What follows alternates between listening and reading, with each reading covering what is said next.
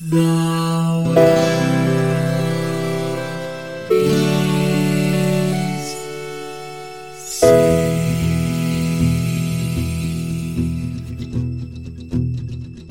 The living room's dark, save for light being cast from the big TV screen and the imminent sunrise that's teasing the one starry sky with whispers of morning. Hi, George. Hi, Lions. How goes it? No, wait, I don't like that one. I want to start over. Hey, George.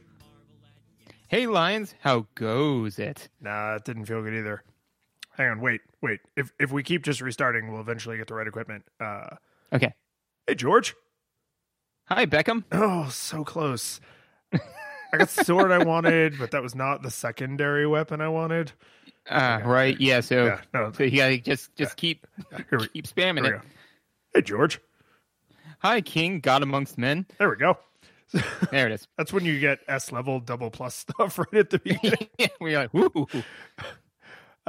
So hey, what do we play? We played. No one is gonna believe that was improvised. By the way, like everybody's gonna believe that was scripted. Oh yeah, no. This is the part of being an artist, right? In any field, is whatever you are trying to say. Like, this thing is genuine. There's always a contingent of people who are like, nah.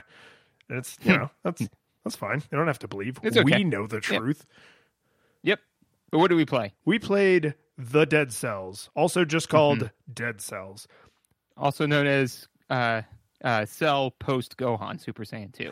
We played Cell post Gohan Super Saiyan 2. You had to dig deep for that joke, but I appreciated that anyway. So I have to dwell on this one thing for just a second. Do you play a lot of games on your phone? I mean, no, I play a game on my phone. Tetris? No. Bejeweled? It's you.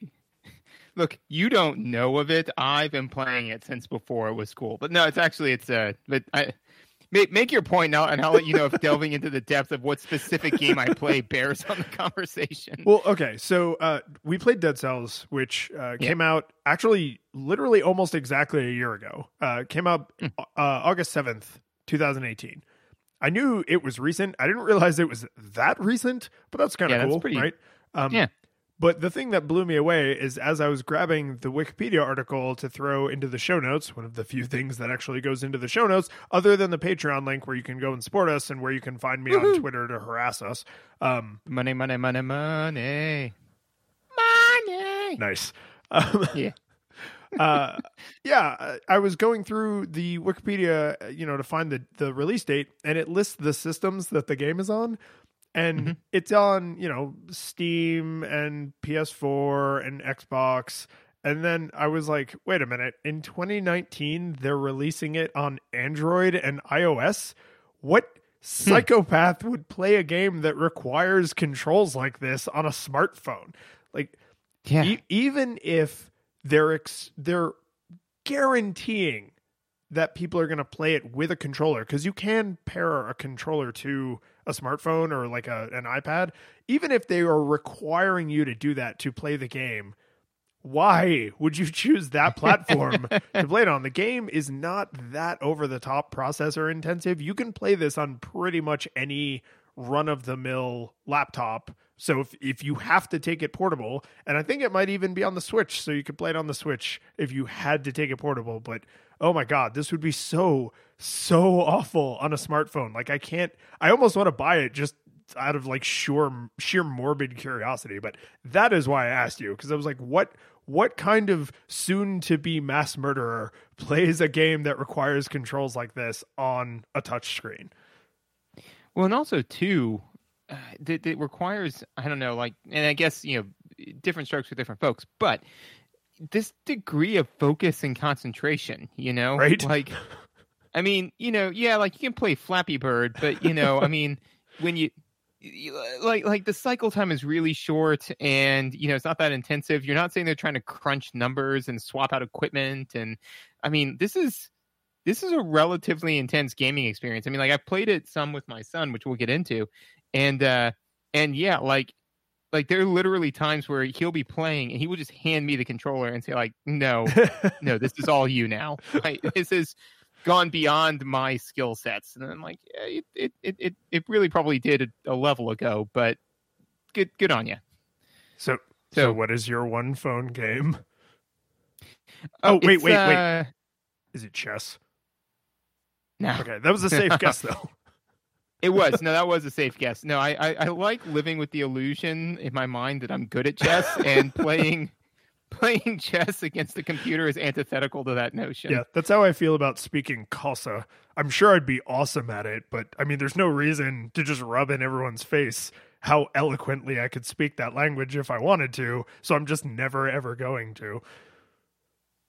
Yes, those two things are the same. Yeah. Anyway, no, it's a Dice Hunter is the name of the cell phone game that I play. It's I don't know that one. It is. Now it's free. It like most free to play games kind of has a paywall, but the nice thing is that the game is mindless and enjoyable enough that if you like, I've been playing it for like 2 years now and have not spent. I spent very, very, very little money on, like maybe like $5. You know, just $6,000 tops, no more than that. Yeah, I mean, oh yeah, definitely no more than what do they say? 3 months salary, right? Yes. Somewhere a mobile phone game designer was just like, ooh. Yeah, he just got his wings. Yes, wings. Yes. But anyways, so normally at this point we would say, what was your nostalgia experience? But the real question for this one that we need to ask is what alerted you to this game? So this game, like I said, I knew it was recent. I didn't realize it was this recent. So I had heard people make mention of it. I had gotten some reference to it in like the general background noise of the gaming community, but I didn't know what it was. Like, I didn't realize it was a roguelite Metroidvania. I think they call it a Roguevania. So I was just like, ooh, beautiful pixel art. I'm sure it's an interesting game. And then I went back to my giant, never-ending backlog of games to play. And then you were like, I've been playing Dead Cells. I was like, oh, and you were like, yeah, it's kind of like a Metroidvania. And I was like, but you hate those. And so that alone, right, was one of those things. It's, if someone says like, oh, you hate this thing, I also hate this thing, except for this one, right? Because then you feel like you have some shared understanding. But then it's like, no, I love this thing and you hate this thing. So is this a terrible example of the thing I love? Or is this such an incredible paragon example that even you can't deny that it's bad? And that was what made me have to play it. Because I was like, well, now I need to know which one of those extremes it is. Because it's got to be one or the other. Yes. And what I think, and so for me, my nostalgia experience for this was, again, I'm just perpetually on the hunt for games that are within the spectrum of games literacy that my son can play them, but I can also enjoy them, because it's easy to find a game that, that Teddy can play and that make me want to claw my eyes out. And it's easy to find a game that I can play that Teddy can't even grasp or touch, and it's really interesting, tangent time. It's really interesting, like some of the constraints that you don't even realize are in there until you start looking for it, because I'll find one where it checks all of the boxes except text-based. And it's like, well, Teddy can't read yet. So that's a no-go, And so, and even though this game has just bodies and bodies of text, right? You don't need any of it to just play and enjoy the game. And especially on normal mode after you've, gotten a bunch of the upgrades, right? And basically made the game easier.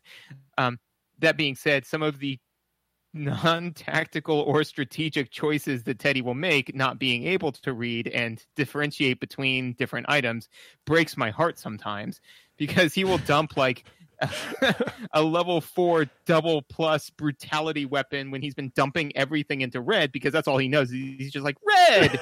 And, for a shield, then I'm like, oh no, why would you do that, buddy? You've got like one in survival and you don't even know how to use the shield that well. I mean, one time he literally chose a loadout of ice shards and Ice Blast. And I was like, you got no damage dealer, son. Like, you got to learn these things early. Like, you have nothing that's going to close the deal. All you're going to do is just sit there and freeze these people, and you're never going to close it out. And so then Teddy switches to pacifist mode, where he just rolls all over the level until he finds the exit, which is a surefire way to throw good money after bad, because the levels are getting more and more hard and more and more complicated, and he's still got his starting equipment, which, again, is Ice Shards and Ice Blast. So I'll just be watching this happening and just being like, it's fine. So normally we do a 3-to-1 split where he takes 3 turns and I take 1 turn, because that time wise kind of works out. All of that being said, I was playing that with him and I was like, this is actually, it does a number of things that I just hadn't seen in another game before. And I was like, hey, we should play this. And also this will confuse the hell out of Lions because it's a Metroidvania. Which I think we really need to try and work the term backtracker into the lexicon, but I don't know if either of us are popular enough to make that kind of thing catch on. So what we need to do is find super famous people and incept it into their minds, because you have that technology just laying around, right? Like the little suitcase thing. Oh yeah. Yeah. The box. Yeah. I've got that. It's right next to the box with the small bomb in it, though, and there's no real clear descriptors on it. It'll be fine, though. It'll be fine. I'm sure. Yeah. It'll work out. There shouldn't be anything wrong with me bringing a nondescript box into a hotel room saying that I'm looking for a famous person. Yeah. Yeah. I see no problem with this. So let's talk about the visuals. I have mixed feelings about the visuals in this game because everything feels lovingly crafted. It's all beautiful, high-res pixel art. I think even all of the particle effects and stuff might even all be pixel art, or if not, they tried really hard to make it look like pixel art. So it's just, everything looks super retro, and I love, if this is your first episode of Nostalgia Goggles, I really like this style of artwork. I gush about it a lot. The one place it falls down for me is every once in a while, it will do an artistic camera zoom. Like when you first get to a boss, it zooms way in on the boss, right? And then it pans back out. Depending on the screen that I'm playing on, because I was originally playing this on my laptop, and my laptop screen is 13 inches. My television is 43 inches, right? So when you see... That's at least as big. It is. It's nice size. But when you see some of these things stretched way out, and you're not sitting that far away because of the weird way my desk is set up, some of them are just rough enough around the edges that I was like, why is that as cornery as it is?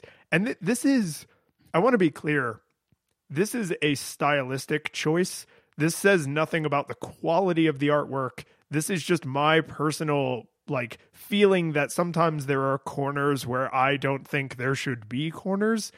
But you can tell because of how highly polished all of the animations are, all of the backgrounds are, how varied all of the little kind of atmospheric things, like broken doorways and the water and the plants that are creeping up and falling over candles and stuff. There's no way you would do all of that and then make things blocky because you don't know how to make them smooth. They just chose in some places to make them blocky. And I just was but you cannot deny the quality of this artwork. Everything, especially the backgrounds, are just stunningly rendered. Really, really gorgeous. Yeah, I would agree that this particular style, there are definitely some areas where, it does feel a little off, especially with the bosses, particularly the Hand of the King, who's the last boss, who he himself is very large, where just it feels like, and I'm sure somebody smarter than me could put a word to it, but where I think it shatters the fourth wall to a degree, because they are, the way that they're making it look retro is not by actually using pixels. They're using hardware and artistic abilities that are beyond what they're trying to make it look like. And so when they do zoom in and do those kinds of things, it breaks that illusion where it kind of looks like a weird middle ground of oh, well, no, this is clearly actually a 3-dimensional object that is made to look pixelated as opposed to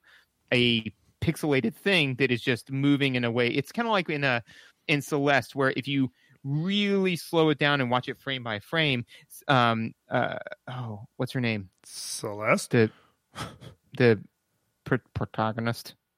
Oh, it's Is it Madeline? Madeline. Yeah, Madeline. Because Madeline the evil one is Badeline. Badeline, right. Where she'll like squish down, and then when she like dashes, she elongates. Yes, it's know? very like Warner Brothers, Looney Tunes, Hanna-Barbera style, where there's a lot of squash and stretch. Right. So it's kind of like that, where when you actually kind of stare at it, you're like, wait, no, pixel art can't do this, but it's doing it. And so I agree with you that kind of, to me, breaks that illusion a little bit. Yeah, I don't blame them for using new technology. I don't blame them for using 3D, but making it look 2D, right? Like those are all, again, just stylistic choices, but it's like the squash and stretch, I think, is not a bad comparison, because squash and stretch is like animation 101. Like when you first learn how to like animate, old fashioned hand drawn cartoons, that's one of the things you learn, but you're not supposed to see it at, 4 frames per second. You're supposed to see it at full speed. And the 3D masquerading as 2D thing is kind of the same thing. It's like the illusion is supposed to be perfect. So when the illusion is broken, you're kind of like, that looks a little weird.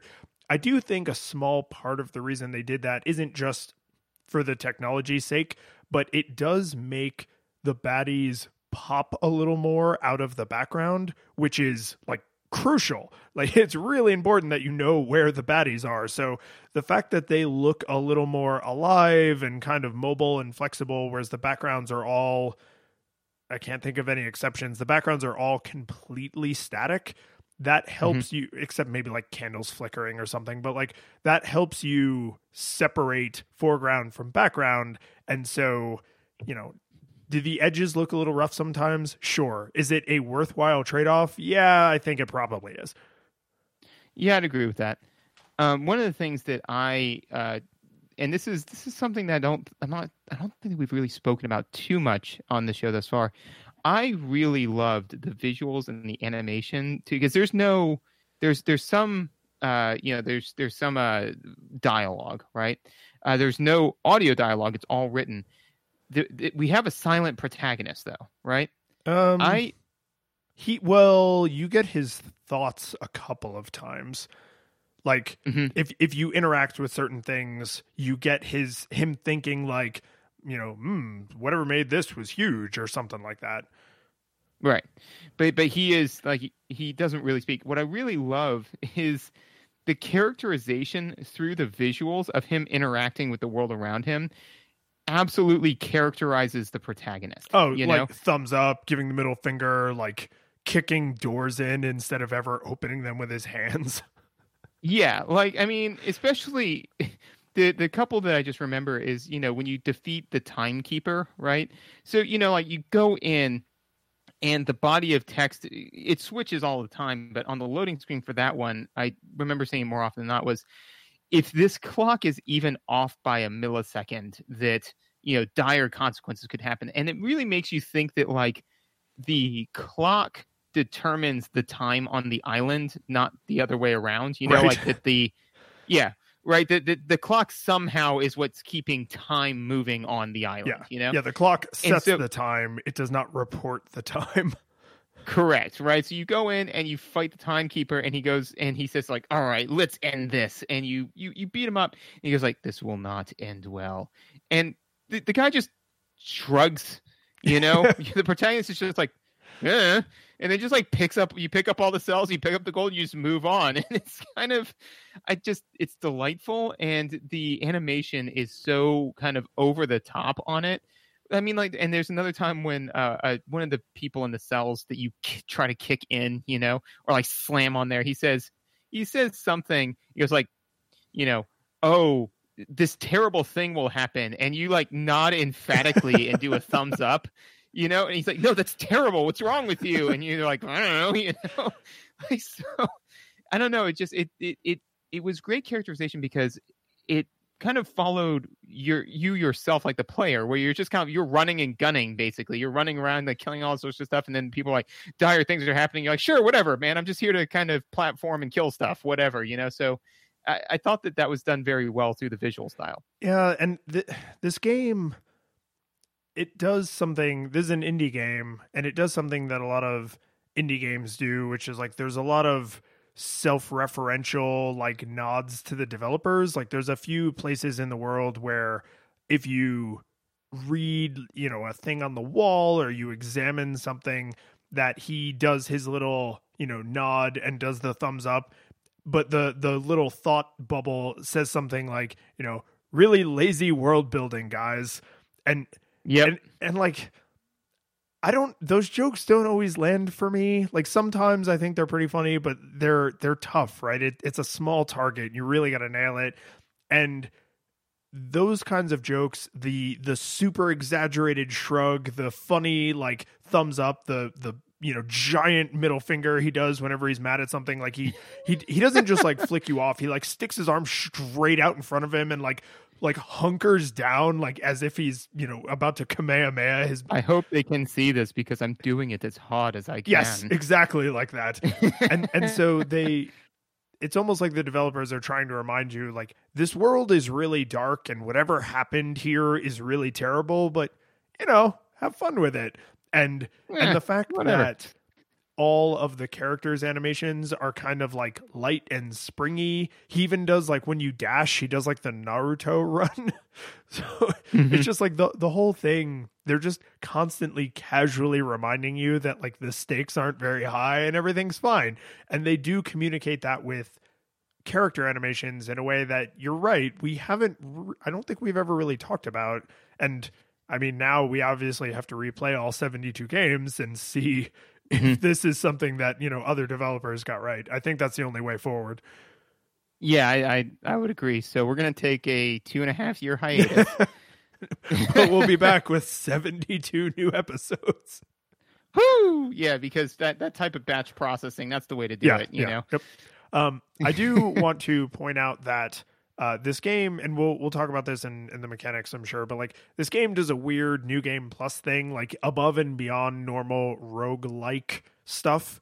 And part of why that's relevant to the visuals is when you play through, each biome, what they call them, each level has biome. Yeah, biome. That sounds like research. That sounds a lot like research. That sounds like something that you saw outside of the game. Well, I mean, where'd you get that information from? I had to look up a couple things because I was not willing to poke every single wall to find some of the hidden keys. And I was like, I need to look up like what are the right ways to start hunting for these keys, right? Because as a nostalgia game, I think the message board context is acceptable. Just like for a nostalgia game, like chatting with a friend about it is not considered research. Oh, okay. Yeah, I mean, I didn't like call up the developer and ask them, like minute details. Let's not go crazy. But no, to be fair, when you said biome, I was like, oh, that's actually a probably good name for it. And then I felt a little bit of shame that like I didn't know that. And then I decided, instead of deciding to better myself, I just decided to completely rage against you for knowing something I didn't know. I thought that was probably the way to definitely the right call. So each biome is very unique, right? No two look quite alike. Even the ones that use like a similar color palette are still organized very differently. Another thing is the way they generate each biome, because it's it's a roguelike, so it's random every time.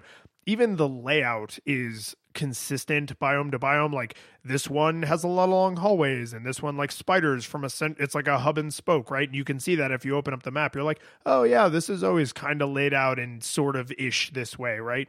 I mean, within reason, it is still kind of random, but all of that is to say that the enemies are also, with one or two exceptions, like one or two starter enemies that are in basically every biome, there's unique enemies in every single level until you beat the boss the first time and you get the boss cell, and then you're playing on hard. now there are all new enemies plus the old enemies. And for some reason, some of the old enemies are now just in other levels, and you just have to sort of make your peace with that. And that bums me out a little bit because they did the work of making a bunch of new enemies, but transplanting, enemy A from biome A into biome B makes them stand out in an awkward way because they're not quite the right colors. They're not quite the right theming, right? And I mean, it's not the end of the world. It's really not that huge of a deal when you're already playing a game where you kind of understand at this point, oh yeah, it's a lot of random insanity, but it takes these beautiful graphics and sort of forces you to notice them in a way that I don't think they were necessarily intending. They wanted to pair the mechanics, I think, of this enemy that's in biome A and that enemy that's in biome C, and now dealing with them at the same time is a whole new challenge. I totally get that. I really do. But the fact that they visually seem out of place is just a little jarring in a way that bummed me out, especially because they were so thoughtful about how the enemies look and fit into their biome when you play on normal. Yeah, I didn't notice that as much, but I would agree that is something that can make that stand out because, and at least they didn't do something where, they took something from one of the deep dark blue biomes and put it into, the scorching, yellow biome or something like that, or at least if they did, then I didn't see that much of a huge difference. Yeah, it is more subtle than that, but it's enough that after a while I was like, oh, wait, this guy's from that other place. Yeah, and I did notice kind of right away where, especially for me, it was in the ramparts, which is the third level. They throw in some bad guys from the Clockwork Tower, and stuff like that. And basically the main thing that I picked up on it with, which was the thing that you listed, which was, it is now interesting mechanically to fight these things out of the normal place. And also that if it was all just new bad guys, that would have been difficult from a cognitive load standpoint because, when the new bad guy shows up, you don't know what they do or how they act or all those. So you have to learn all of that. And so when I saw the reused bad guys, I was like, oh, I already know what this guy does. It's just I have not seen him here before. Yeah. So I think, I definitely visually, I think it is a little bit more jarring. I think it was probably the right call, but yeah, that's definitely a drawback of doing that. Yeah, and it's one of those. It's the plain white wall, right, with the single spot on it, because the artwork is really excellent and very thoughtful throughout all the biomes and all the enemy designs. All of the bosses are completely unique, right? There's no reuse on any of the bosses or any palette swapping or any nonsense like that anywhere in the game. And so for them to say, okay, we designed this character to go against this background, but now we want to combine their mechanics with this other enemy's mechanics in this other biome, we're just going to take the hit on that it looks sort of weird visually. And you could even probably make the argument that it's but the fact that they don't fit in really draws your attention to the fact that they're there and they shouldn't be, right? And now you're playing on hard or extreme or super go kill yourself, whatever the later difficulties are called. Don't know, didn't get there. But it's I think the mechanical variety is worth the trade-off of a tiny bit of visual discontinuity. And I suspect, based on how polished the game is overall, that they did not do this haphazardly, right? So to your point, if you had 600 unique enemies and it's oh, this enemy moves like this other enemy, you just have to remember that they made them look different so that their colors fit. That is not the right trade-off. I think you're absolutely right. That would be the wrong way to solve that problem. One of the other things that they did visually that I really appreciated was I felt that they had a number of kind of good. I thought that they did a good job varying the visual, the strength of the visual cue based on how much they wanted you paying attention to it. By which I mean that there are tons of doors, throughout the levels, right? And most of them require some number of boss cells in order to open, which is interesting mechanically, which you can get to in mechanics. But those doors if they if they can open, there is a light above them that says you can open this door. And if they can't open, that's not there. You can still interact with it and knock on it, and it'll say 3 boss cells required, or go away, or whatever. Get out right? of here, lame-o. So yeah, but the nice thing about that is that, once I realized that, I didn't spend tons of time slamming into every single door saying, like, can I open this? Can I open this? Can I open this? Occasionally I would, just to see how many boss cells I needed, until I realized that the number of boss cells is actually on the door. But it's very subtle, because if you missed that wouldn't be that big of a deal. But the light is very obnoxious because they don't want you to miss that. Exactly. So, and they do that in a number of different ways. Another one was they won't. They're like, when you get the slam down power up, whatever it's called, the Ram rune or something. The Ram rune. Yeah. When you get that, up until that point, I'd seen like these little runes, but they were, very kind of faded. I'm like, I don't really know what this is or does. And I slam into it a few times, whatever. And I got the Ram rune, and it I believe it glowed a different color, but I wouldn't swear to that. But it does mark it on your map. Yeah. Yep. Yeah, and it's a fairly bright orange, and most of the ground is usually like a black or a dark gray or brown, so the orange pops pretty well. Right. The orange pops pretty well. I would catch it, I'd say 85% of the time, just playing, but then whenever I would open up my map, which I do fairly regularly, because there is some backtracking in there, and they have teleporters set up to assist with that, but we'll get into that mechanics. But whenever I'd open up my map, there would be this icon, there. And I'd be like, oh, I should go. I can interact with that. But those icons never appeared until I got the thing that I needed in order to interact with it, because it was pointless information to have, you know? And so I really kind of liked that. And to me, it helped with the Metroidvania portion of it, because, as I wasn't constantly being beset with all this, like, oh, you can't go here. Nope, you can't go here. Nope, you can't go there. But then once I get this new thing, I'd be like, oh my gosh, this is like a thing that can happen. And then the world got bigger, like right when I got that, because then all of a sudden it'd be like, oh, hey, just so you know, these are areas where you can interact with this. And you're like, oh, wow. I didn't even know that stuff was there before. And now look at how much more depth there is to each of these levels. I will say, hilariously, my counter example, because I completely agree with you that was a thoughtful way to do that, instead of being like, okay, now you've got the super bombs, go into every room and set off a super bomb and see what happens, right? Like, that's can be very frustrating in Metroidvania games in backtrackers. So I like that they were thoughtful about it in this game, particularly that spot's not always going to be there. As soon as you die, that world doesn't exist anymore. So like, they're trying to balance out discovery and not just having to poke every wall to see what happens. The glaring counterexample is the spider rune that lets you run up walls, because there's no way to hide a gigantic shaft with no platforms that you obviously need to be able to wall jump to get up. And so that is a thing that I know I had to look up on a message board, because the runes are only available in specific. This is probably where I learned the word biome. The runes are only available in specific biomes. And after, I don't know, my 30th run, I was just like, okay.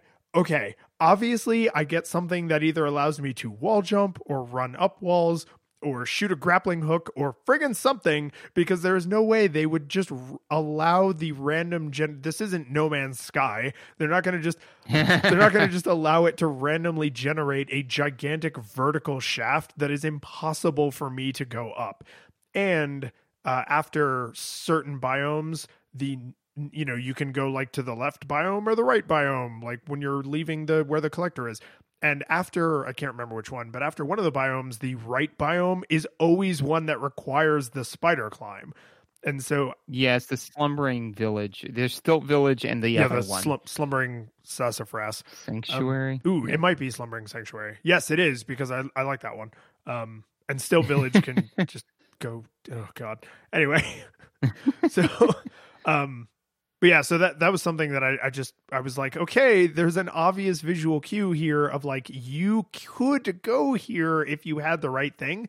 And they don't mark that one on the map because it's just it's obvious. Like, it's obvious it's inherent to the map that there's a giant vertical shaft over there. So like, I agree with you that they were very thoughtful about not making you set off super bombs in every room just to see what happens with this one hilarious counterexample. But I mean, what were they going to do? Like, there's no way they could just be like, oh, well, if you run and jump really hard, then you could go up there. Like, that'd be stupid. Like, you need to have the spider climb. Right. And I mean, and even then there's no point that they really make you, like you said, go like, oh, I have this new ability. Now I have to go try it on, I have to put a bomb against every wall. And that would be antithetical to the overall gameplay because it's timed, which is a very specific mechanic that we'll get into in mechanics. But yeah, so I thought that was a very nice, there were a number of nice, clean visuals in that area where at no point did I feel like I was struggling to make heads or tails of the environment. I always very cleanly knew what I could interact with, what I couldn't interact with, and what each thing did. And that's not something that's easy to pull off in a game. Well, particularly a game where because I don't know if I've ever heard of another game quite like this, where it's like, oh, you get additional ways to explore the world. So the world needs to have other places to explore, but only if you have those abilities, but also it's randomly generated. So sometimes those things are there in abundance. Sometimes they're there in scarcity. Sometimes they're not there at all, but there's like a certain balance that they have to strike. And it shows how visually thoughtful they were. And I mean, the engine that must drive it, but how visually thoughtful they were about how do we communicate this information and make it like enticing and exciting and not mind-numbingly frustrating where you're constantly like, I want to go over there. Like, I want to go over there and you're not letting me, right? Like, they have to actually reduce quite a bit the amount that you use your like traversal power-ups, because if they were just constantly in your face, you would constantly be annoyed by it. So it's really quite well executed.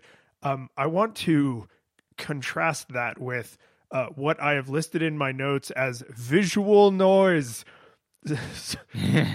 So around the time you're getting powerful, depending on how good of a player you are, I guess, around the time you're getting powerful enough to beat the Hand of the King, and then when you start playing on hard and you have a bunch of power-ups unlocked, your traps are higher levels, you have some of the crazy powers that are higher levels and stuff, there is a lot of crap going on the screen at any given moment.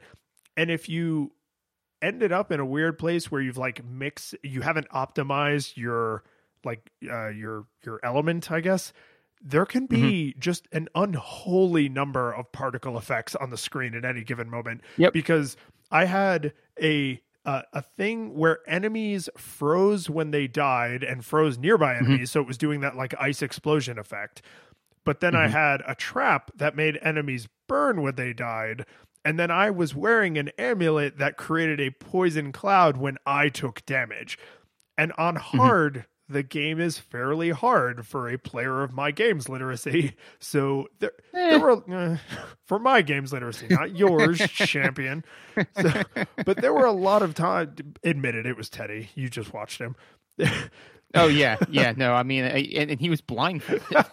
But there were a lot of times where I would be in like a tense encounter and would be starting to lose the thread because there was just so much visual information. Just like, oh, there's a green cloud and this white flash and everything's on fire. And I can see like the trail from my sword and their tells, the enemy tells, which thank God those exist. But like the enemy tells are flashing all over the place, trying to, help me know what to do and parry or dodge roll. Like, it wasn't always helpful. I was like, I feel powerful, but I also feel like the amount of visual clutter that this creates actually hampers my ability to use all of these powers effectively. Yes, I would definitely agree that is true. That didn't bother me, and I actually kind of liked it for two reasons. One is that there would literally be sometimes where, if I had, whatever, like the sinew slicer or a deployable skill, right? So you have a deployable skill that like leaves a trail of fire, and then you yourself have, something that freezes things, and then there's a poison cloud, and then You have something that enemies burn when they die, and then another thing where enemies also emit a toxic cloud when they die.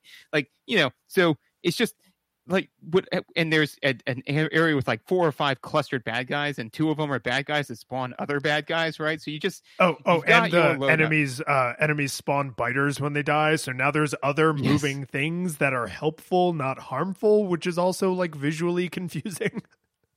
Yes, yeah. So basically, whenever that would happen, right? And I'd see like a cluster of like bad guys, be like, let's do this. I would just go in, hit L2 and R2 immediately, and then just start just mashing like crazy, being like, just everybody dies. And so the fact that to me it was just kind of like when you walk in and just a smoke cloud happens, and then you walk out and like you're bloodied and beaten a little bit, but like everybody else is dead, So that, I mean, like I said, like it just put me into a particular type of frenzy. That also being said, and this is mechanics, but now it's just a good time to mention as any, is if I had that type of situation going on, and then I decided to try my hand at a cursed chest, right? It completely changed the way I would approach combat, and cursed chest in general changed this because I knew that. When I would go in guns blazing like that, I was absolutely going to win that encounter. They weren't going to deal me so much damage all of a sudden that I was going to drop, but I would definitely get hit. And so if I was cursed, then all of a sudden I'd be like, I can't afford to have 50 different particle effects going on at once. So I'd like jump in, toss down my 2 deployable skills, and then run away, and then just kind of be like, let's just see how all of that plays out. And then I'll determine what my next step is, Did you often go, side note, did you often go for cursed chests? Because I tried maybe a dozen, and the first several, I died really bad. And then eventually I was like, oh, okay, I can do this. I can do this. And then after, I don't know, the 4th or 5th or 6th one where I successfully completed the curse, I was like, this is never worth it. This is never worth it. This is just bragging rights. I have nowhere near a fragile enough ego that I'm going to let this trash talking chest make me risk my entire run. I do. No, I used cursed chests in a very discriminating way, which was I would only use them if I had gotten to the point where I had hit a cursed chest and my loadout was so poor that I felt that the only way for me to have a good run was for me to chance the cursed chest. That's fair. Where That's legit. Where I was like, I'm already dead 2 stages from now if I can't get better equipment. So I might as well just roll the dice and see if I can either end it sooner rather than later or get good equipment. And then sometimes you say hit me and you go bust because I would be cursed when the cursed chest would pop out an item. I'm like, this is completely antithetical to my current loadout. So even if I survive the curse, I'm still screwed 2 levels from now. And yeah, no, I still remember when it kicked out that thing. I'm like, this is completely useless for me. Thank you, cursed chest. You are the living worst. But yeah, so I'd say about 85% of the time I wouldn't chance it, but there were definitely some times where I was like, sure. Or if like, I had to go do something, I'd be like, well, let's see how this plays out because this is either going to end my run right now and then I can just go do whatever I need to do, or I'll save and quit with even better equipment, I want to make sure I at least toss a mention to the subtle world building that is done essentially through artwork in the background. Because there's a lot of world building that is done essentially through artwork in the background, and you can interact with a lot of this subtle world building where it's like, oh, there's a bunch of alchemy stuff over here. And if you look at it, you get like a smarmy comment, or you read a letter from the king to the alchemist, or you see like all of there's sometimes, I don't think it's always there, but sometimes you can see like the room in the clock tower where all the swords are that the timekeeper literally then uses during the fight, right? And there's all these just little, like before on your way to the conjunctivitis boss fight, you can see larger and larger holes smashed in the wall. And if you examine them, the player character gets increasingly concerned that the same creature could possibly be making these small holes and giant holes in the wall. And so there's not a ton of story. The game's story is pretty light, but the world building is fairly deep. And it's done in such a way where you're constantly like, tell me more. Like, how did we even end up here? Why are we on this horrible island? What is the world outside of this island also magical and full of horrible monsters? Or is it like Seinfeld out there, but Dead Cells in here, right? You're just constantly sort of like, ooh, tell me more.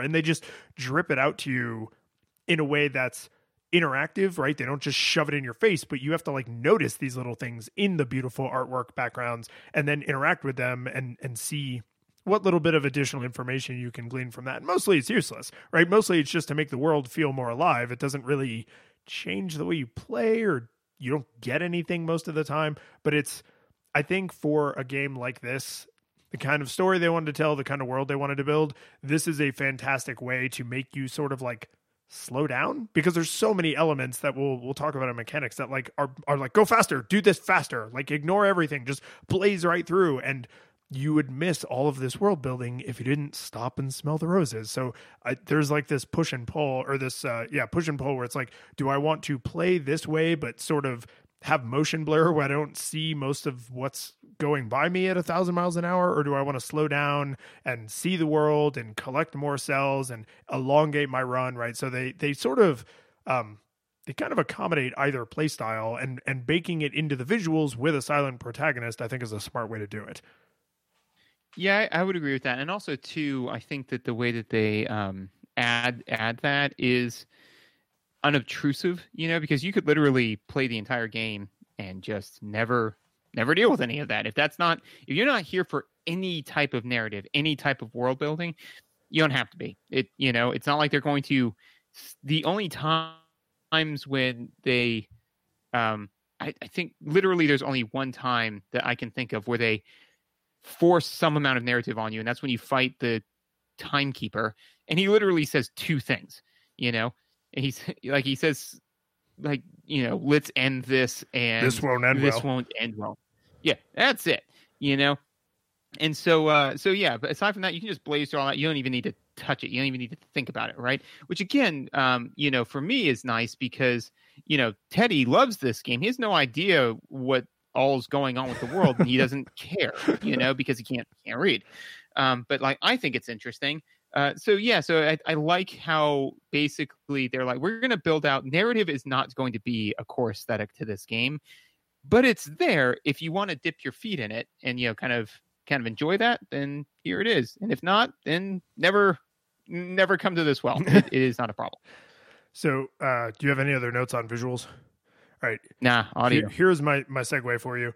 I feel like the visual cues of enemy is about to murder house you are really excellent. And the audio cues of what is happening, like has a bomb been dropped, has a freeze effect or a burning effect or a poison effect or anything else like been triggered, supplement that in a way that as the combat gets more frantic are increasingly necessary.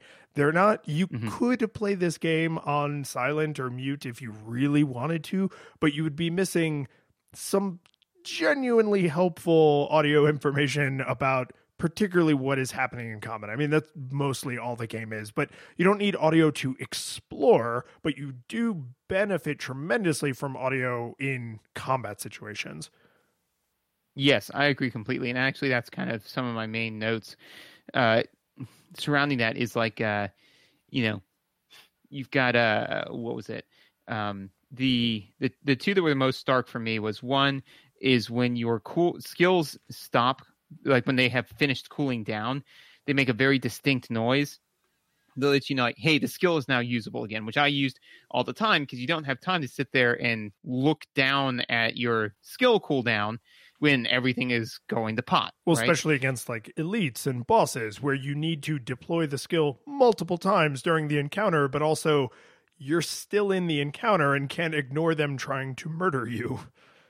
Exactly. But to me, the biggest one that when I realized it was happening, I was like, oh my God, this is so amazing, is the critical sound effect. Oh my God. Every weapon that you have makes a different noise when you crit versus when you don't. Huh. Yes. Okay. Yeah, no, actually this is one you should definitely go back and double check. because did you ever use the infantry? I think it's the infantry bow, the one that crits when you're really close to people. Yes. Yeah. So try it works with any of them, but also the other one that I use is really easy to do is I forget what it's called, but it's like the Vengeance Sword, where basically every time you take damage, you crit for a little bit. Oh, is that the Spite sword? I think it's the Spite Sword or something. Spite something. Yeah. Anyways, there's a lot of equipment in this game. Yes, there is. But all that being said is that, when you hit somebody, it'll make like the normal swish, swish, swish sound, but then you crit, it makes like a harder noise. So you could tell when you're critting versus when you're not. Now, apparently, a negative side is that it is a little, I guess, occluded. So clearly, if so far out of our sample population, 50% of the people weren't picked up on it, that's not ideal. But that being said, is I used that all the time because it would let me know whether or not I was meeting the requirements to crit. Which sometimes made a pretty stark difference. I would say that the reason I may not have noticed this as like being a thing I needed to care about compared to some of the other sound effects that I took very clear notice of is if you were using equipment where making that equipment crit is like that's the strategy for that sword or that whatever, like then you would need to learn sort of like, oh, I did the thing right, like parrying with the shield makes a parry noise, and it pops the word parry onto the screen in tiny letters, which is almost hilariously unnecessary, but it because you can clearly see if you successfully parried, and it says parry, and it's weird. But if you're using a loadout where it's like, oh, if you roll behind them and stab them in the back, then you'll crit. Or if you every third swing is a crit. So you need to get into a rhythm of like 1, 2 crit, 1, 2 crit, right? Like if you're playing that style, then you're more likely to care about the crit noise. Whereas I know I had at least a couple of blueprints unlocked that did like fancy things for criticals, but I tended not to rely on them. So I wasn't hearing that information in a way that altered my playstyle. So I probably was like, oh, I critted with this weapon, but because it didn't make me behave any different, I didn't need to take note of it, right? Whereas if it's like, oh, I need to do 1, 2 crit, 1, 2 crit or whatever, then I would have to care about the visual and the sound effect that backed up that playstyle. Yeah, it's kind of a high-pitched ting. So yeah, go back and just, for whatever weapon, just try hammering and scripting, because some of them, especially for the melee weapons, they don't crit at all, right.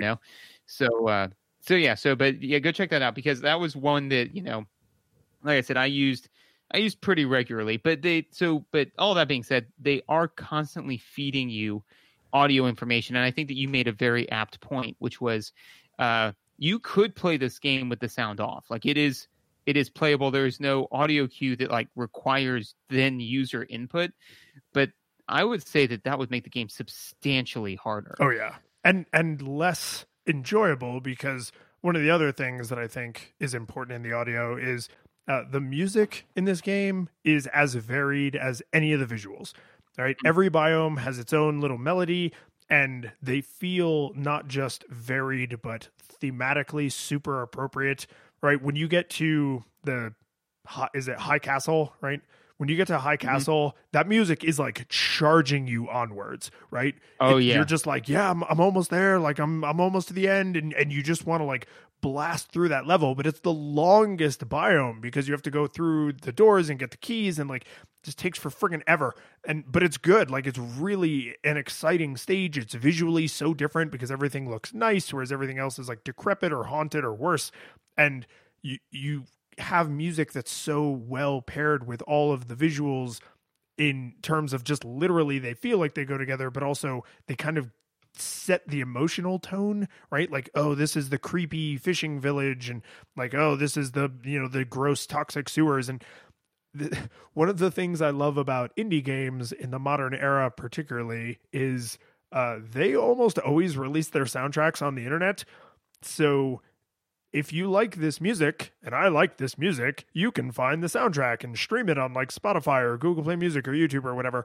And so when we first started playing this game, I was traveling a bunch for work. And so I was often in situations where I was either playing with the sound off or so low that it might as well have been off. And I was like, I know I am missing all of this beautiful music. I bet the soundtrack is online. And so I just started listening to it while I was working. Nice. And yeah, I also, to follow up, the music is spectacular and very thematically appropriate. Like the Stilt Village, where it's like an old decrepit fishing village, and the other thing is, in each loading screen, they have, kind of some world building that, you could totally ignore or get on board with. But like one of them, for Stilt Village, there's a couple of them that I really enjoy. Like, it used to take weeks for the docks to smell that bad, or is that smell normal? Like stuff like that. So it really gets the idea of like it's this rotting, fetid place, but it's got kind of like a very like pirate, not shanty, but it definitely feels like something that you could potentially hear while on the Pirates of the Caribbean ride at Disney. Yeah, it's. I also wish I was capable of describing this in a way that didn't make us sound like idiots, but there's a certain like instrument palette that they're relying on. There's a certain like here's a good example. Most of the songs and even some of the just sound effects use choir, like wordless, just like vocalizing, a lot of like deeper men's notes, but I think it sounds like it's a 4-part choir. And it, like when you grab a scroll, it like makes the glass shattering sound, and then when you hold it up, it goes like oh, right. And a lot of the musical pieces also have choir parts like that in them, where it's just vocalizing. I don't think they're saying anything. If they are, it's either made up or like Latin or something, where it's not meant to be identifiable. It's made up. Yeah, I mean, there's Latin. There's no way that was real. Who speaks that nowadays? Scientists. But barely. They're not intending, even if it is a real language with real lyrics, they're not intending for you to be singing along, right? But they're including voices in a world that feels very, and when I say voices, I mean like as instruments, in a world that's very empty and threatening when it comes to other things that are alive and could potentially have a voice, right? The only friendly things you deal with are the collector, which that dude is not on your side. And then the what would you call him? The blacksmith, I guess, the guy who works in the forge. Mm-hmm. And then the like mutations mutant.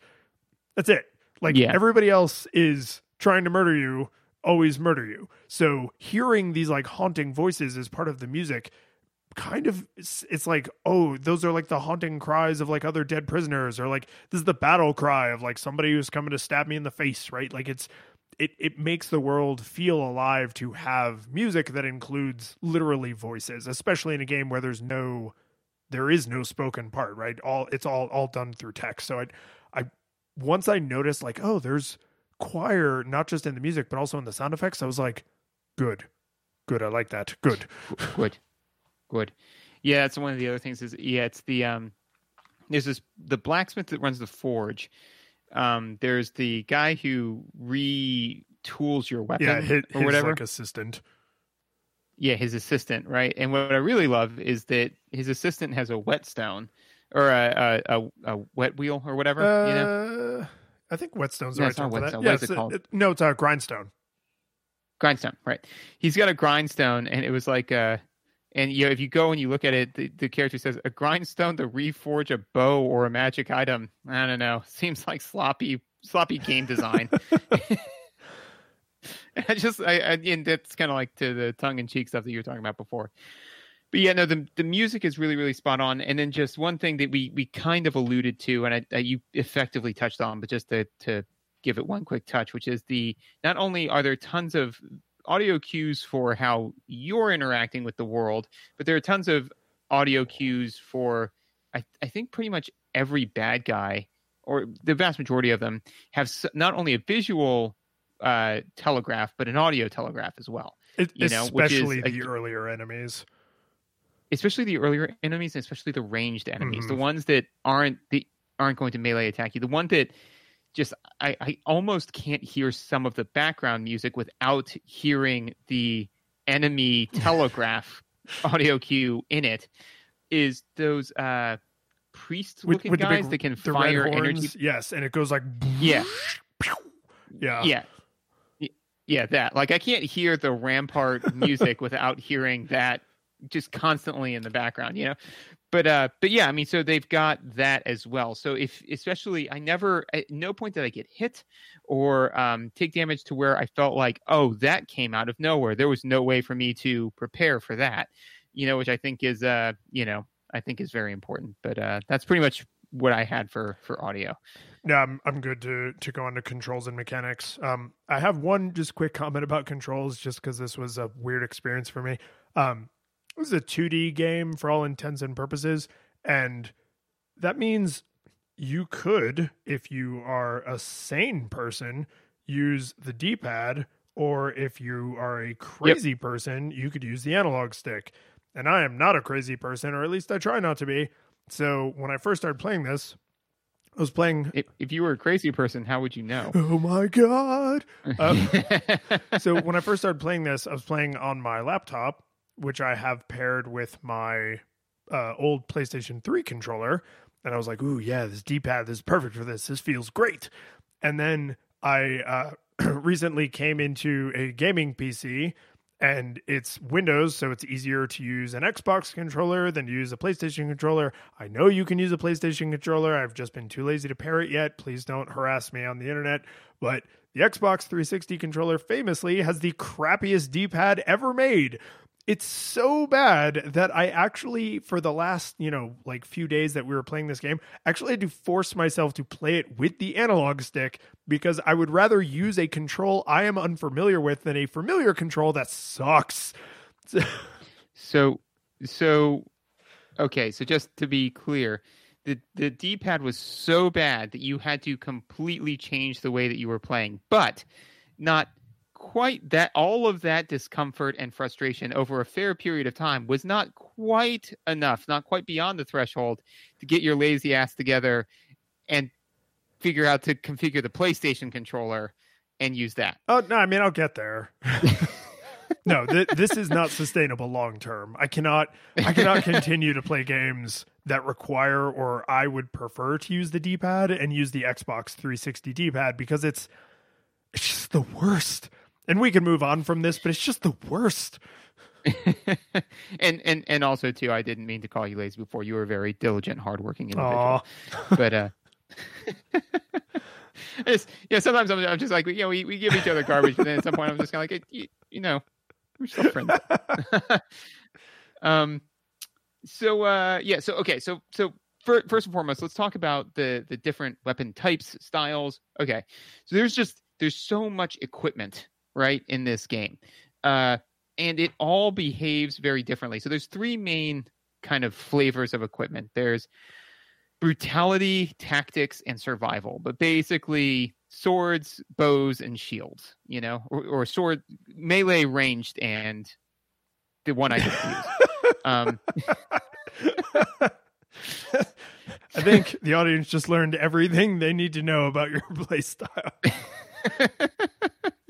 Well, okay, all right. And I don't know if we've ever discussed this, and this is a bit of a tangent, but here's the reason why I always opt for glass cannon instead of like walking tank, that deals no damage, right? Is because, okay, so let's say that I've got 100 hit points, right? Like me and the bad guy both have 100 hit points, and we both deal, 10 DPS, right? Then it will take 10 seconds for us to hammer away at each other and for one of us to expire, right? Now, if we both have 10 hit points and deal 100 DPS, right, then we will clash, and in 1 second, one way or another, that battle will suss itself, right?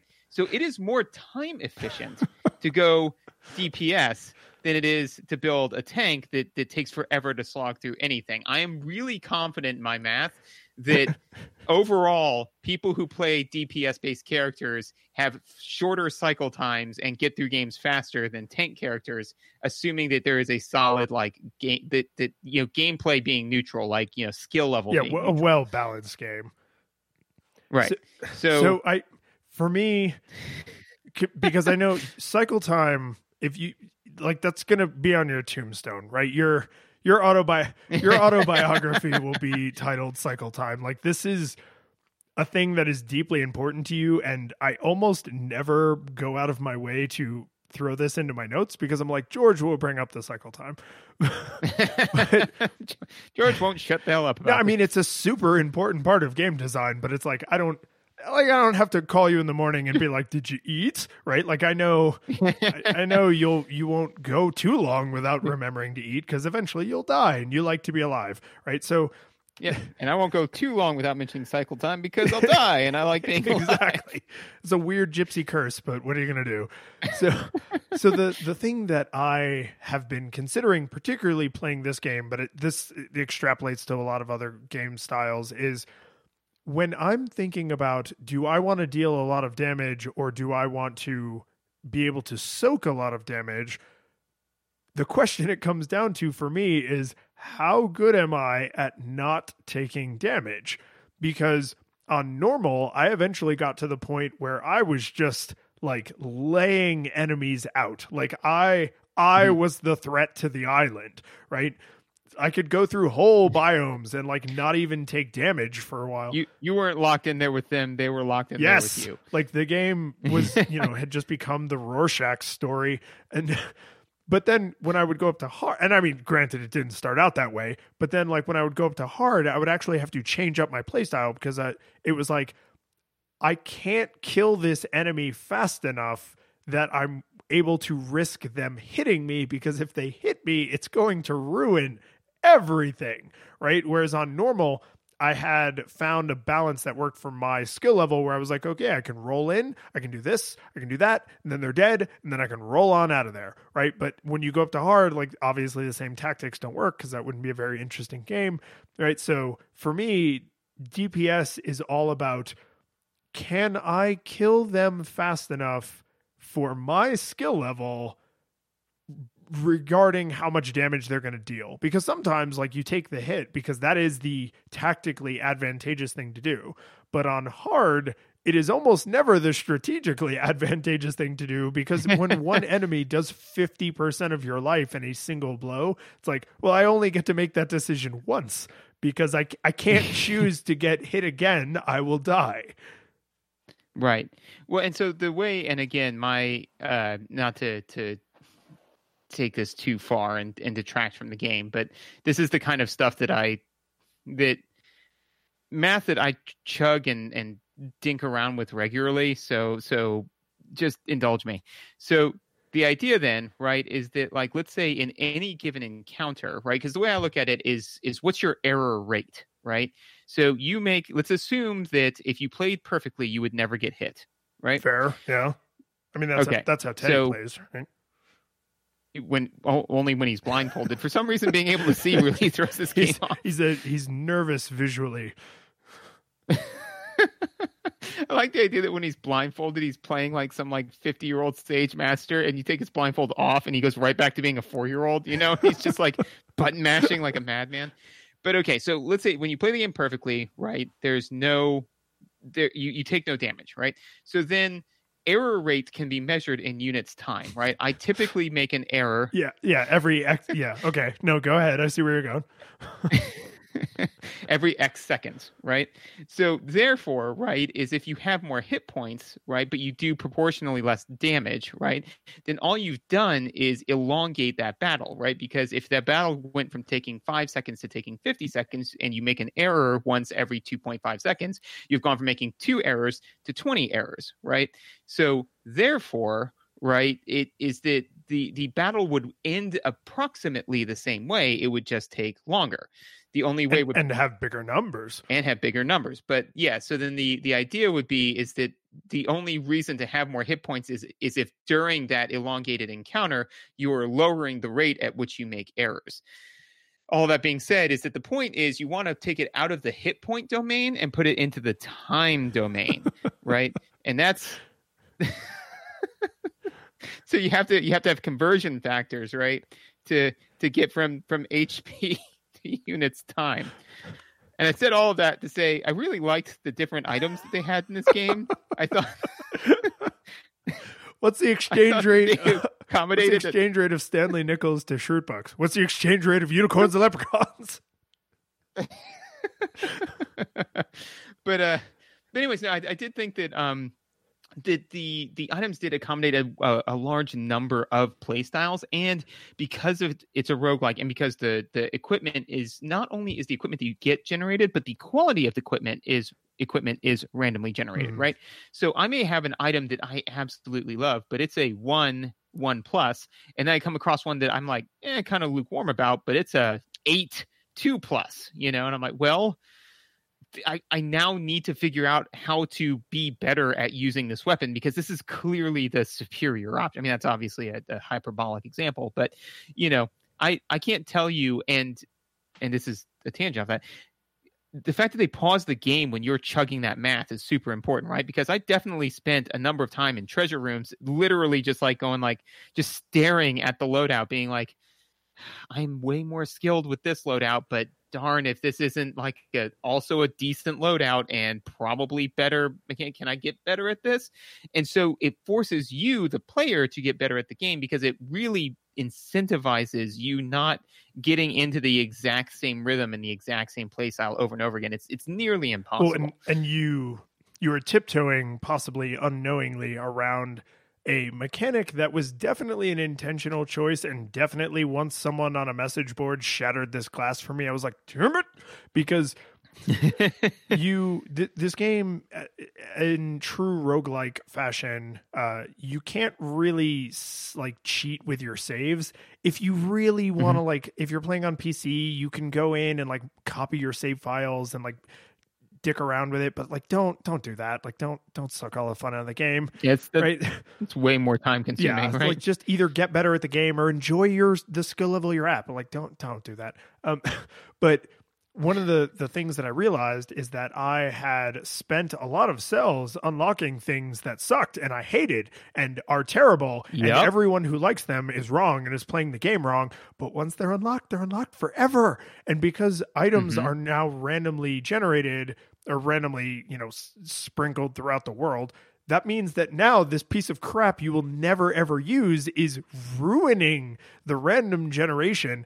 And so I saw someone on a message board literally say, the correct way to play this game is to play all the way through normal and unlock everything, figure out what you like, delete your save, start over, and only unlock the things you like, so that the frequency they come up will be nearly 100%. And I was like, that's not quite save scumming. That's not quite cheating the game, but the only way to learn what things you like and what things you don't is to introduce them into your life permanently. And I don't think that was an accident. I think that they did that on purpose. I'm not surprised that they didn't build in a mechanic that's pay 100,000 gold to delete this item forever, because they're you can pay to shuffle what's in the store. You can pay to change your mutations on a given run. So they clearly thought about those kinds of mechanics, but once you unlock a blueprint, it's unlocked forever. You just have to friggin' deal with it. And there are so many blueprints, like the Nutcracker, that I would just get out of my life forever, to the point where I seriously considered, before I beat the game the first time, or normal difficulty, I seriously considered actually restarting to get some of this crap out of my life. Yep. But no, and you could theoretically do that, but no, I kind of caught wise to that later than I would have liked, but earlier than never, which was, after I unlocked 2 or 3 things that were just I did not care for at all, right? I did become a lot more careful with what I unlocked. So if it was a mutation, I'd be like, yeah, sure, because you can just pick those, But whenever there were some grenades that I never unlocked. I had the blueprint for them, and it was one of them was roots an enemy to the ground. I'm could not possibly care less about that. That's what the wolf trap's for. just get nope. And so I never unlocked it. And then so what I would end up spending cells on, which I think is, and I don't know when this happened. So first thing I did was I spent all of my cells to get the maximum amount of gold carryover and all the stuff that makes it a roguelite. The permanent upgrades. Right. So blew all my cells on that. Right. And then at some point, and I'm not sure exactly when, you and I want to believe, I want to clap my hands and believe that it's from the beginning and they're just screwing with you, which is you don't have to spend all of your cells every time you talk to that weird creepy dude. The collector. And yes, it is from the beginning. From the word go, you can just roll right through the door without spending your cells. Yep. That is spectacular because it's like, I go up to the door, it's like, oh, you got to spend all of your cells. I'm like, okay, go back, spend all my cells. And then at just some point, I just slammed through that door and I was like, oh, I can knock this down? You dick. And then and then I never spent another cell on something that, I never spent any more time on anything that I wasn't passionate about. No, because once you don't have to empty your pockets every time you walk past a store, you become like a friggin' hermit essentialist. You're just like, I'm only going to spend money on things I want. And then if I lose all my money, it doesn't matter because I was going to lose it all anyway. Right. And so that's the thing. But then that creates a very interesting mechanic, which is that, now all of a sudden, as opposed to being able to lock your cells in every level, you only lock them in every 4 levels because you only lock them in when you have a boss. And then you go to the forge and can spend your cells there. So as opposed to like when I died, sometimes I'd lose like 15 cells. I'm like, what are you going to do? You win some, you lose some, whatever. As opposed to now when like I'd be typically fighting the boss with 125 cells in my pockets and I'd be like, don't die. And then a couple of times I like, because Megan's sitting beside me playing Civilization 6, which is a good game, she'd be sitting beside me playing that and she like hear like, oh come on. And then and she'd be like, what? I'm like, no, it's fair, it's fine, it's just he did a couple of things in quick succession that he doesn't normally do, and it's okay. It's okay. I lost a lot of money in the casino tonight, and I'm just not too happy. But we're going to bounce back. We're going to be fine. We're going to be fine. Yeah. Teddy's clothes still fit. Right? Fine. This is fine. Yeah, this is okay. But yeah, so I thought that was an interesting mechanic. I want to talk about the timing and how you're being timed constantly. But yes. Before we do, I just want to make sure I at least casually mention this game. It totally sounded like you were about to do an ad right there. But before we do, I'd like to do a shout out to Blue Apron. Have you tried Blue Apron? It's the greatest way to order food and cook it for yourself, but pay more money for it. So I listen to a lot of podcasts. I do think it's funny the ads that have completely gone out of style and the ones that have like stood the test of time. Like, every human being on earth has at least 2 or 3 Squarespace sites, yet I still hear commercials for Squarespace because they must still be working. And then there's all these like Silicon Valley BS startups nobody gives a crap about. They're going to flame out, but you hear about them on every single podcast for like 6 months. And then one day you're just like, I haven't heard a Blue Apron ad in a while. It's like that company is either gone or is on its way out and can no longer afford podcast advertisements. Or I don't know, because honestly, the only reason why I know Blue Apron is still around is because Death Battle is sponsored by them semi-regularly, and they still, I still see, and which is weird because it's a YouTube video, so it's like, all right, before we get into this amazing death battle between, Goku and Superman. Link between Goku and Superman, between Link and Cloud, Link wins. Suck it. But anyways, suck it, hoof hands. Before we get into this epic battle, would you like to hear something for Blue Apron? It's like, yes, I would like to track this video 2 minutes into the future and not listen to any of this. Thank you. Moving on. And death battle. No, but the thing, I'm not going into an ad, not yet. But the thing that I just want to mention, this game did really well for me personally. This game did a really good job of making me feel fancy. There were times, like once I got the controls down and I sort of understood the play style that worked for me, and I got, decent at the dodge roll, and I got, like, oh, this loadout lets me play in a way where I can be like fairly aggressive, right? There were a lot of times where I would do stuff where I would literally pause and turn to Susan and just be like, did you see that? Did you see how impressive of a badass I am? Right? That's when you have those moments where you're like, they're not locked in here with me, right? It's like, there was one, just this one, like, I wish I was like a Twitch streamer and I had a recording of this. I was on a little platform and I was being chased by an enemy. I shot an enemy in the face with the freeze bow, then rolled off of the platform, double jumped up, shot the freeze bow to get the one who had chased me off the platform. And then I was using, I think it's like the assassin daggers or something. It's a sword that pulls you forward when you swing it. And then I attacked myself back onto the edge of the platform where the two enemies were frozen and murdered them. And I was like, nice. This is the way people who are really good at Smash Brothers must feel, where you're fighting off the edge of the platform, and it's like the first person to make a mistake is going to die because we're off the edge of the platform. There's nothing to land on, right? I was like, there's just so many little moments where you jump, you like double jump off of a ladder and you're like already firing your bow or swing your giant sword or whatever. Like you jump up and you deploy a trap, and then you like, speed dash to the other side and like melee that guy while the trap is killing this other guy, but then he gets away from the trap and then you murder him like he's trying to sneak up behind you. Like, just so much of that. And I don't think I'm particularly good at this game, to be honest. And like, if the game could give me that feeling of like I am such a badass at my skill level, people who can get all 5 boss cells and actually like get to the true ending, it must be like totally bananas to watch the way they play, because the character can get permanently more powerful, but only a little bit. Most of that improvement came from me, the player, right? Like, I started at a certain ability level and I got to an ability level where I was like, I am enjoying being this character. Like, this is satisfying to be in this world and just be hacking down enemies.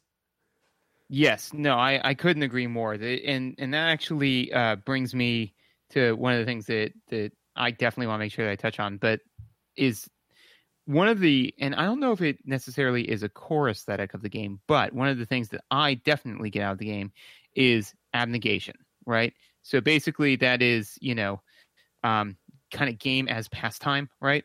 But it's really nice because basically I can just sit there and, turn on the game, and then you just kind of get into a good rhythm of it where, you get your skills, you get your loadout, whatever it is. And because, the game forces you to get skilled at a varied number and type of loadouts, you get, eventually it kind of matters less and less what your loadout is. And they're all fairly intuitive.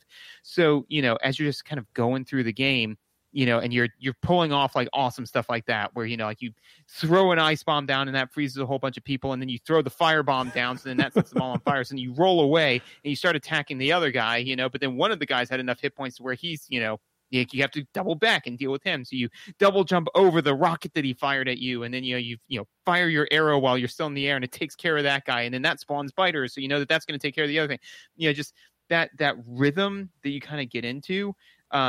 Is, to me, I fell into that rhythm so many times that I really feel that it can't have been an accident. And the two things that I think reinforce that is, as we mentioned, one, the game is timed. So it does force you to be conscientious of that, right? You're always kind of like trying to move faster, because there are distinct in-game rewards for being able to complete stages within a certain time limit, right? So you're trying to move quickly, and as you kill people, the more people you kill in succession, the more it boosts your speed, the faster you move. So basically what they do is they say like hit AAB, AAB, AAB, AAB. And so at first it's like hit AAB. You've got that? Good. Okay, now AAB. Now a little bit faster, a little bit faster, a little bit faster. But because the speed is, and they don't draw a lot of your attention to it. They don't say like speed up. The game just slowly speeds up as you're playing, to the point where, as you said, I was doing stuff with a reaction time that if you had just thrown at me, I've been like, I can't do that.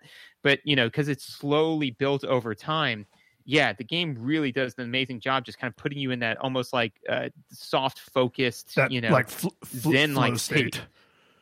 Yeah, exactly. Which I think is incredibly difficult to design and achieve. And I think this game did it really well. Well, and I want to talk specifically about and I know we're running long, but it's interesting. So everybody shut up. I want to make sure we talk specifically about the incentive to move through a biome quickly because of the timer unlock rooms in between. Mm-hmm. So their inclusion is interesting, but I want to start with a story. When I first started playing, I was being very cautious. I was really kind of trying to like feel it out and understand the world and understand the controls and everything. And then I was like, oh, there's these timer rooms. And one of them is, I think if you are in the 30-second, like you could be on any number of minutes, but if you're within the 10 seconds between, 30 and 40, it will unlock that door. You know what I'm talking about? I think it's only after the first biome. After the first biome, and I may be wrong on this, but it's the room that says 30 above it. Yeah, that's you have to kill 30 enemies without taking damage. Oh, okay. See that. So they're incentivizing two different types of behaviors. One is playing well without taking damage, because all of the biomes you have to kill X number of opponents without taking damage, and some of them have time-based rewards, right? So see, I never knocked on the door, and it would have told me what the barrier to entry was. I never knocked on the door because it was right next to a timer door, so I just assumed. Yeah. Yeah. No, because one time, man, I got both doors. It was like crazy. Yes. Yeah. So here's the thing. Because I was playing super cautiously and casually, well, not casually, but cautiously for sure, I didn't realize that the 30 door was, kill 30 enemies without taking damage. So the first time that door opened, I was like, oh, did something go horribly wrong? Because I was like, I didn't finish it in 30 seconds. What I thought it was I happened to be in the 30-second window, like 10 minutes and 32 seconds. And so I went in there and I got like the best equipment I'd ever had, because this was relatively early in my playthrough. And I was like, oh my God, like this is amazing. Like the stuff that's in these rooms, like this is how you play the game. They want you to go as fast as possible. So you unlock the timer doors, you get the super equipment, and that's how you make progress. And this is where I made my mistake, because I was going quickly for the wrong reasons. Because I believe that when you first start playing the game, you should optimize for cell collection. And you do that by killing all of the enemies and going everywhere, right? And because the permanent upgrades, like the maximum amount of gold you carry over and the larger flask, like those upgrades matter. And so unlocking those relatively early in the game by getting as many cells as possible, as quickly as possible, I think is the right way, at least for someone of my skill level, to play a game like this. And then you can start hauling butt and trying to get through the timer doors if you want to. But once I understood what those doors represented and what my skill level as a player afforded me the ability to do, I actually went back to canvassing the entirety of every biome, and I never looked back.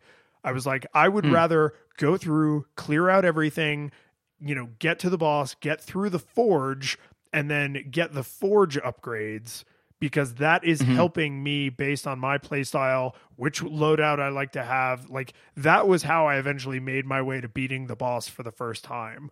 And if that mechanic had been a little more obvious to me, and I'm not saying this is the game's fault, but if that mechanic had been a little bit more obvious to me, like when you want to go for speed and when you want to go for thoroughness, I probably, like my first like 20 runs would have felt more productive. Whereas instead I was just like, I'm never going to unlock these permanent upgrades, because I'm like hauling ass to go all the way through, and I get through the level and I have like 3 cells. And then inside the room, like, yeah, there's like the thing with 20 cells, but if you clear out the whole level, you might get 30, 40, 50 cells. Right. And so it didn't really jive with my playstyle. So like the beginning of me playing the game was actually a lot of kind of frustration and confusion, where I was like, I don't really know how to make progress. Like, I know this is a rogue light, but I don't feel like I'm making any progress. And then once I worked it out, I was like, oh, okay, because this is what I should be doing for my play style. And then I made it work and it was fine. But like, there was a minute where I was like, I might bail on this game. Like this, I feel like I'm just doing the same thing over and over and I'm not getting anywhere. And then once, the curtain was raised, it was great. But there was a risky moment there where I might have bailed. There was a risky business moment. There was a moment where you were just in your underwear and a dress shirt and all that good stuff. Well, anyway, so, I mean, that's kind of the bulk of, I mean, we could go on ad infinitum about, well, in almost any topic between the two of us. But that being said, certainly about this game. So I don't know if you had anything that you absolutely wanted to make sure you wanted to touch on. Yeah, this is just a thing that I think has to be said. The way you get the true ending of this game is unreasonably hard. You have to beat the game, and then you get a boss cell, and then you have to beat the game on the harder difficulty, and you get another boss cell, and then 4 times, so that you have 5 boss cells. You have to beat the game again, and then you can go on to the true final boss, which I watched a YouTube video of just someone beating the true final boss to see what it looked like. And I was just like, no. This is completely unreasonable. And in a small way, I don't think that they really expect most players to get there. And this is actually how I'm going to segue into describing whether or not I think the game held up or learned from history, rather, is this game to me is more roguelite than it is Metroidvania. If you like roguelites, this is a phenomenal game. If you like platforming combat games, this is a phenomenal game. If you like Metroidvanias, it has some Metroidvania elements, some backtracker elements, and they're good. They're well applied. They add an interesting layer to the roguelite elements. I'm glad that they're there, but do not play this game if you're expecting Super Metroid or Castlevania Symphony of the Night. That's not what this is. That's not what it's trying to be. And it's more like inspired by, or it's like fusion cuisine, right? It is very much a roguelite with heavy combat emphasis, and it has some Metroidvania elements that are applied in really smart, really thoughtful ways. But you come for the Metroidvania, you stay for the roguelite, right? You would, if you try to do it the other way, I don't think you'd have a very good experience. So the reason I say that matters is a roguelite, in my mind, and maybe this is just my skill level, is not a game you play to finish. It is a game you play, and at some point you stop. And when I had that realization that I was just like, oh, I don't actually have to beat this game to have enjoyed it and to have wrung all of my joy out of it. I just have to stop playing before it's no longer like fun for me. And so I basically got to that point literally right before we started recording, because I got the closest to beating it on hard I've ever gotten. I died catastrophically. And then I was like, okay, all right, let's go record a podcast. Right, I think I've seen all I needed to see here. Yes, I would agree with you. So did it learn from history? I think so. I would definitely say that this is a good game. I would recommend that people pick it up. I would also agree that, and we've kind of discussed this in brief, where we've talked about, basically how to name genres, and the fact that genres are named after games is not ultimately very helpful, because then if they are not beholden entirely to everything that game did, then you could argue that it's not in that genre. So that's not super helpful. So you've kind of coined the term backtracker as a kind of a name for Metroidvanias, and my counter to that was that it's more of like an unfolding game, that backtracking is an element of it, but that, you're given like a small world that slowly unfolds over time. Right.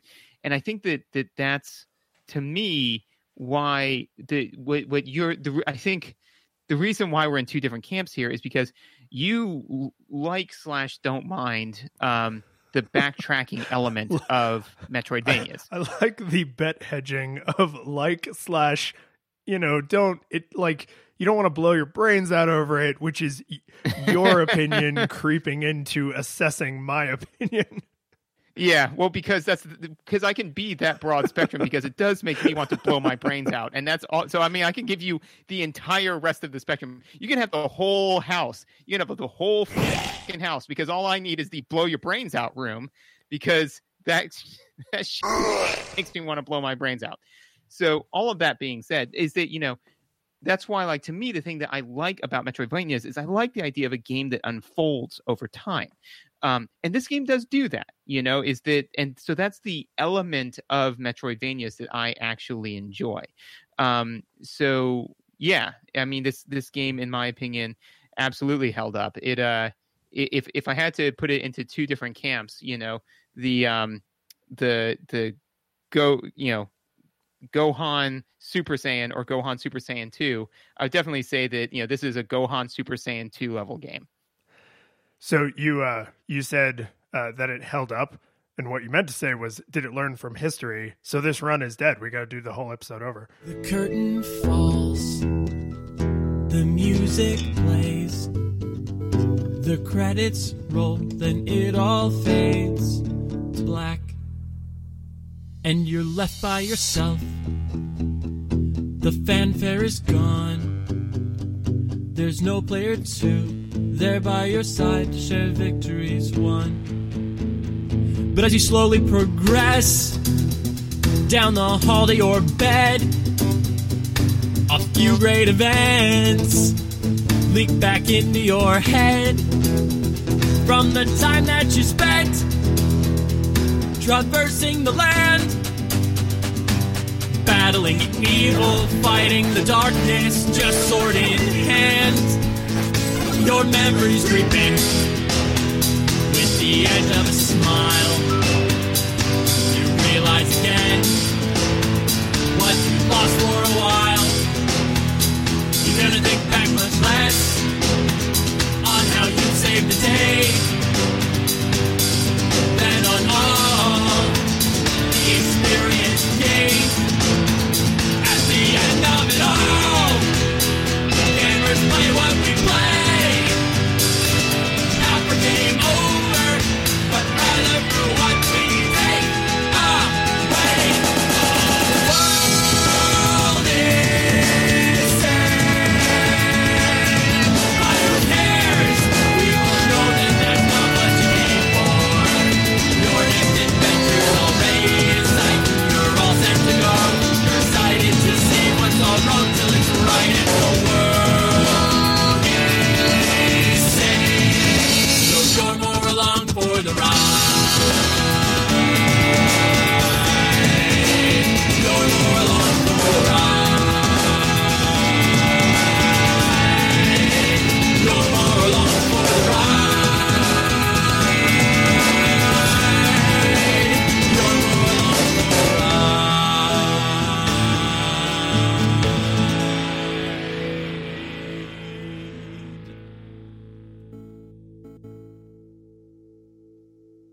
Hi, George. Hi, Lions.